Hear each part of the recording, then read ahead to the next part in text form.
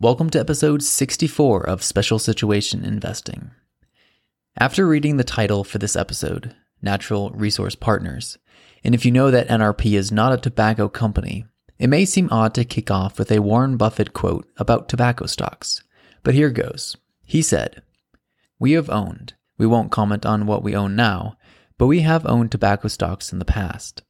We've never owned a lot of them, although we may have made a mistake by not owning a lot of them." End quote. Let us explain.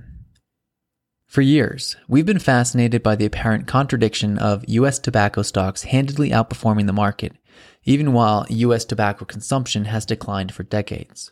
For context, consider that it's been illegal for cigarette companies to advertise since 1970, and the rate of U.S. adults who smoke has fallen drastically from 42% in 1965 to only 13% in 2018. Tobacco as a sector is clearly in decline. But surprisingly, even while in a declining sector, tobacco companies have been a fantastic investment in terms of total return. As an example, Altria Group, a holding company of mainly tobacco products, has massively outperformed the market since its inception as a public company in 1985. The chart below, that only goes back as far as 1995, shows Altria rewarded shareholders with an average return of 14% annually versus 9.4% for the S&P 500. Going back further, the company outstrips the market to an even greater degree. This blatant divergence between a sector in decline and the performance of the stocks within it makes one wonder how it occurred. Certainly, there are many contributing factors, but we believe a couple in particular led to this phenomenon. Number one, the tobacco sector, companies, and products are generally hated in our culture and often considered non-investable, leading to depressed multiples and high dividends. And number two, the product is both simple with little to no innovation needed to keep it relevant and needed by some, particularly outside of the United States. While intrigued by the sector's outperformance, we have never owned any tobacco stocks, but we have kept our eyes open for situations with a similar setup. We believe the coal sector has many of the same attributes today.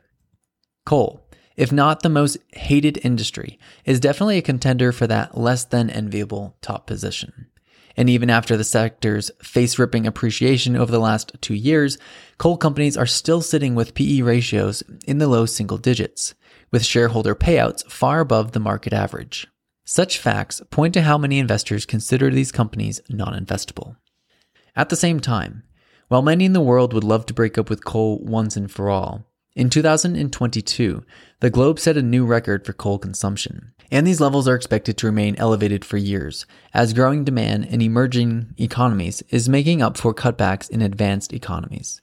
One has only to look at recent increases in coal-sourced power production in India and Germany to sense just how badly the world still needs coal to sustain itself. While coal may not be chemically addictive, the increase in standard of living its cheap energy provides certainly is. For a very comprehensive write-up on this topic, check out Aryan Murti's article, The Right and Wrong Lessons to Learn from Coal's Global Resilience. So, given the possible bull case for coal, should investors buy coal miners expecting tobacco-like returns? As you might guess from securities we've recommended in past episodes, we aren't interested in the average coal miner. We do see hard assets as a good bet in this age of loose currency, but we prefer companies with business models that are asset light, with few employees and little need for large inventories or large capital expenditures. We believe that these companies are likely to do well with low inflation and very well with high inflation. With this mindset, we particularly like royalty companies. This brings us to the topic of today's episode, National Resource Partners, ticker symbol NRP. A $675 million market cap company, Natural Resource Partners has 54 employees and $189 million in debt. It's helpful to think of the company in terms of its two operating segments. First, its mineral and subsurface rights ownership, and second, its 49% stake in Sicam Wyoming LLC, a private soda ash producer. The company's first segment derives revenue from mineral and subsurface rights it owns on 13 million acres in the United States. That acreage, if combined into a single plot, would cover an area twice the size of the state of Maryland, or half the size of Ohio. NRP leverages these acres primarily by leasing rights to coal mining companies. These mineral assets are primarily located in the Appalachian Basin, Illinois Basin, and Powder River Basin. NRP itself does not participate in any mining. 90% of NRP's revenue comes from its mineral rights segment, the vast majority of which come from royalties from coal.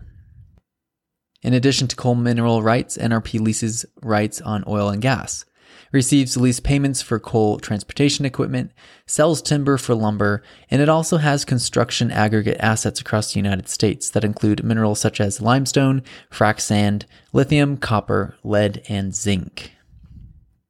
Increasingly, over the last few years, NRP produced revenue off of its land by tapping into environmentally green initiatives and renewable energy projects.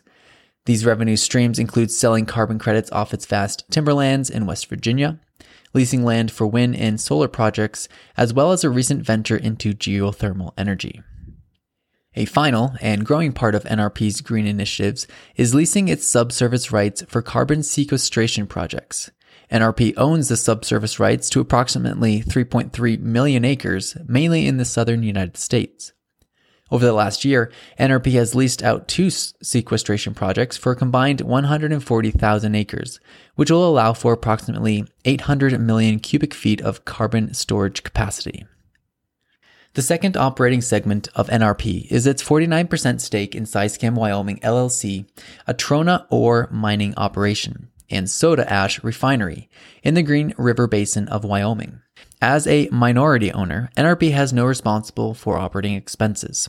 Sisecam is one of the largest and lowest cost producers of soda ash in the world. Soda ash is an essential raw material in flat gas, container glass, paper, chemicals, detergents, and sundry other necessary consumer and industrial products. And as a kicker, the process of mining trona to produce soda ash is much cleaner and environmentally friendly than the synthetic process used to produce 70% of the world's supply today. For those of you who want to dive deeper into the company, here's a link to NRP's website, as well as 2 detailed and recent Vic write-ups. All right, moving on to why we find natural resource partners interesting. We find it interesting for 3 reasons. Our first reason was touched on earlier, so here's just a quick summary. We believe that coal stocks, because of how hated the coal industry is, and at the same time how necessary it is, could give investors market-beating returns for decades to come. And within the industry, we are interested in NRP particularly because of its hard asset-light business model that we believe will do well in a variety of future outcomes. All right, enough said about that. Let's get into the more interesting reasons. The second reason we like NRP is because we believe it's incredibly cheap. First, a little further background. Remember that NRP is a minority owner in Sisecam Wyoming LLC, the soda ash producer. The other 51% is the sole asset owned by another public entity called Sisecam Resources LP, ticker SIRE. Last week, on the 1st of February, Sisecam Resources LP, or SIRE, agreed to merge into a company called Sisecam Chemicals Wyoming LLC, which itself is a wholly owned subsidiary of Sisecam Chemicals Resources LLC. We agree. It all sounds very confusing, and it is. But what's important to us is the price paid for the 51% of Sisecam Wyoming. That price was $25 per share. Since there are 200 million shares outstanding, upon the news of the merger, Sire's market cap hopped up 3% and now hovers at just about $500 million. So if a 51% stake is worth $500 million, NRP's 49% stake would theoretically be worth $480 million. At the time of this writing, NRP has a market cap of $675 million. So taking out the $480 million for the soda ash stake leaves one with a valuation of $195 million for the rest of the partnership. So if that's the price the market is by default assigning to the mineral rights segment, the logical question is, what earnings would we get for such a price? In its SEC quarterly and annual filings, NRP delineates between its 2 operating segments, mineral rights and soda ash, tabulating the net incomes for both segments. This makes calculating a hypothetical PE ratio for the mineral rights segment quite easy. As the table below shows, in Q3, ending 30 September 2022, NRP's mineral rights segment produced $72.2 million of net income. Side note, that's compared to only $14.5 million for the soda ash segment.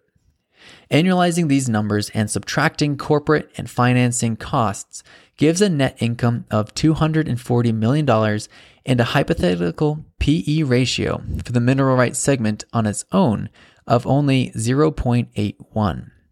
Using the more conservative estimate of the net income over the last 9 months ended 30 September 2022 produces a hypothetical PE ratio of 0.91. Think of the situation from the perspective of what Buffett calls a private owner.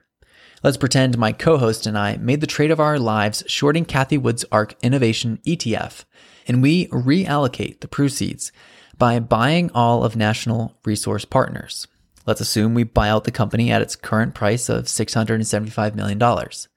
We could then sell the soda ash stake for $480 million, leaving us essentially paying $195 million for the remaining company, the mineral rights segment. Our remaining company could then potentially reward us with $240 million per year. Hey, if we had the money, we might just do that. The third reason we are intrigued by NRP and why we encourage you to conduct further research on it is because it has multiple avenues of growth and appreciation. The company's stated priorities are, in order, number 1, pay down debt. Number 2, redeem preferred equity. Number 3, invest in opportunities with attractive risk-adjusted returns. And number 4, increase common unit distributions. Top of the company's list is repaying its debt. Since 2015, NRP has aggressively pursued its top priority, reducing its debt by more than $1.2 billion. Currently, the company is down to $189 million. Additionally, the company has $250 million in preferred stock on which it pays a 12% yield. This led NRP to paying $30 million over the last year. Due to the terms of the preferred, there is currently a 20% premium that NRP would be required to pay to redeem the preferreds if it was so inclined. That premium decreases with every distribution. While the company management said it is open to paying off the preferreds early, a conservative estimate of timing is when the premium is eliminated, which would be in approximately 7 quarters. So with current levels of cash flow, we conservatively expect the company to be debt-free in under 2 years. After paying off all of its debt and its preferred equity, NRP's next goal is to invest in value additive opportunities. Reviewing the company's quarterly calls makes it clear that they are very optimistic about the potential in leasing their subsurface rights for carbon sequestration. It takes very specific geological composition to create an underground carbon sequestration project, and NRP believes it has the largest accumulation of such areas of any company in the United States. As stated earlier, of its 3.3 million subsurface right acres, NRP has only leased out 140,000, or 4.2%. Additionally, NRP is seeing its coal leases increase their capacity, increases in oil and gas royalties from their properties in the Haynesville area, and new interest in geothermal, solar, and wind power generation projects. Through it all, NRP reiterates its commitment to remaining a royalty company, meaning each of these new projects will be leased out, and NRP will simply collect the checks. More leases correlates to more revenue, which, because of NRP's asset-light business model, drops almost entirely to the bottom line. Which leads to NRP's final and ultimate goal, increasing shareholder distributions.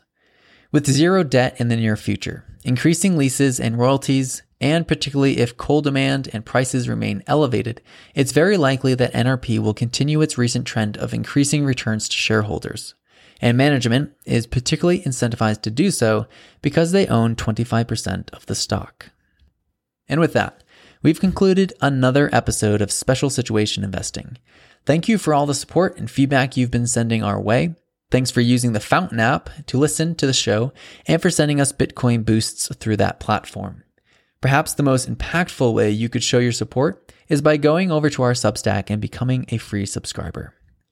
Your support is much appreciated and encouraging, as our goal is that each of these episodes be as enjoyable and educational for you as they are for us. All right, we'll be back again next week with another episode.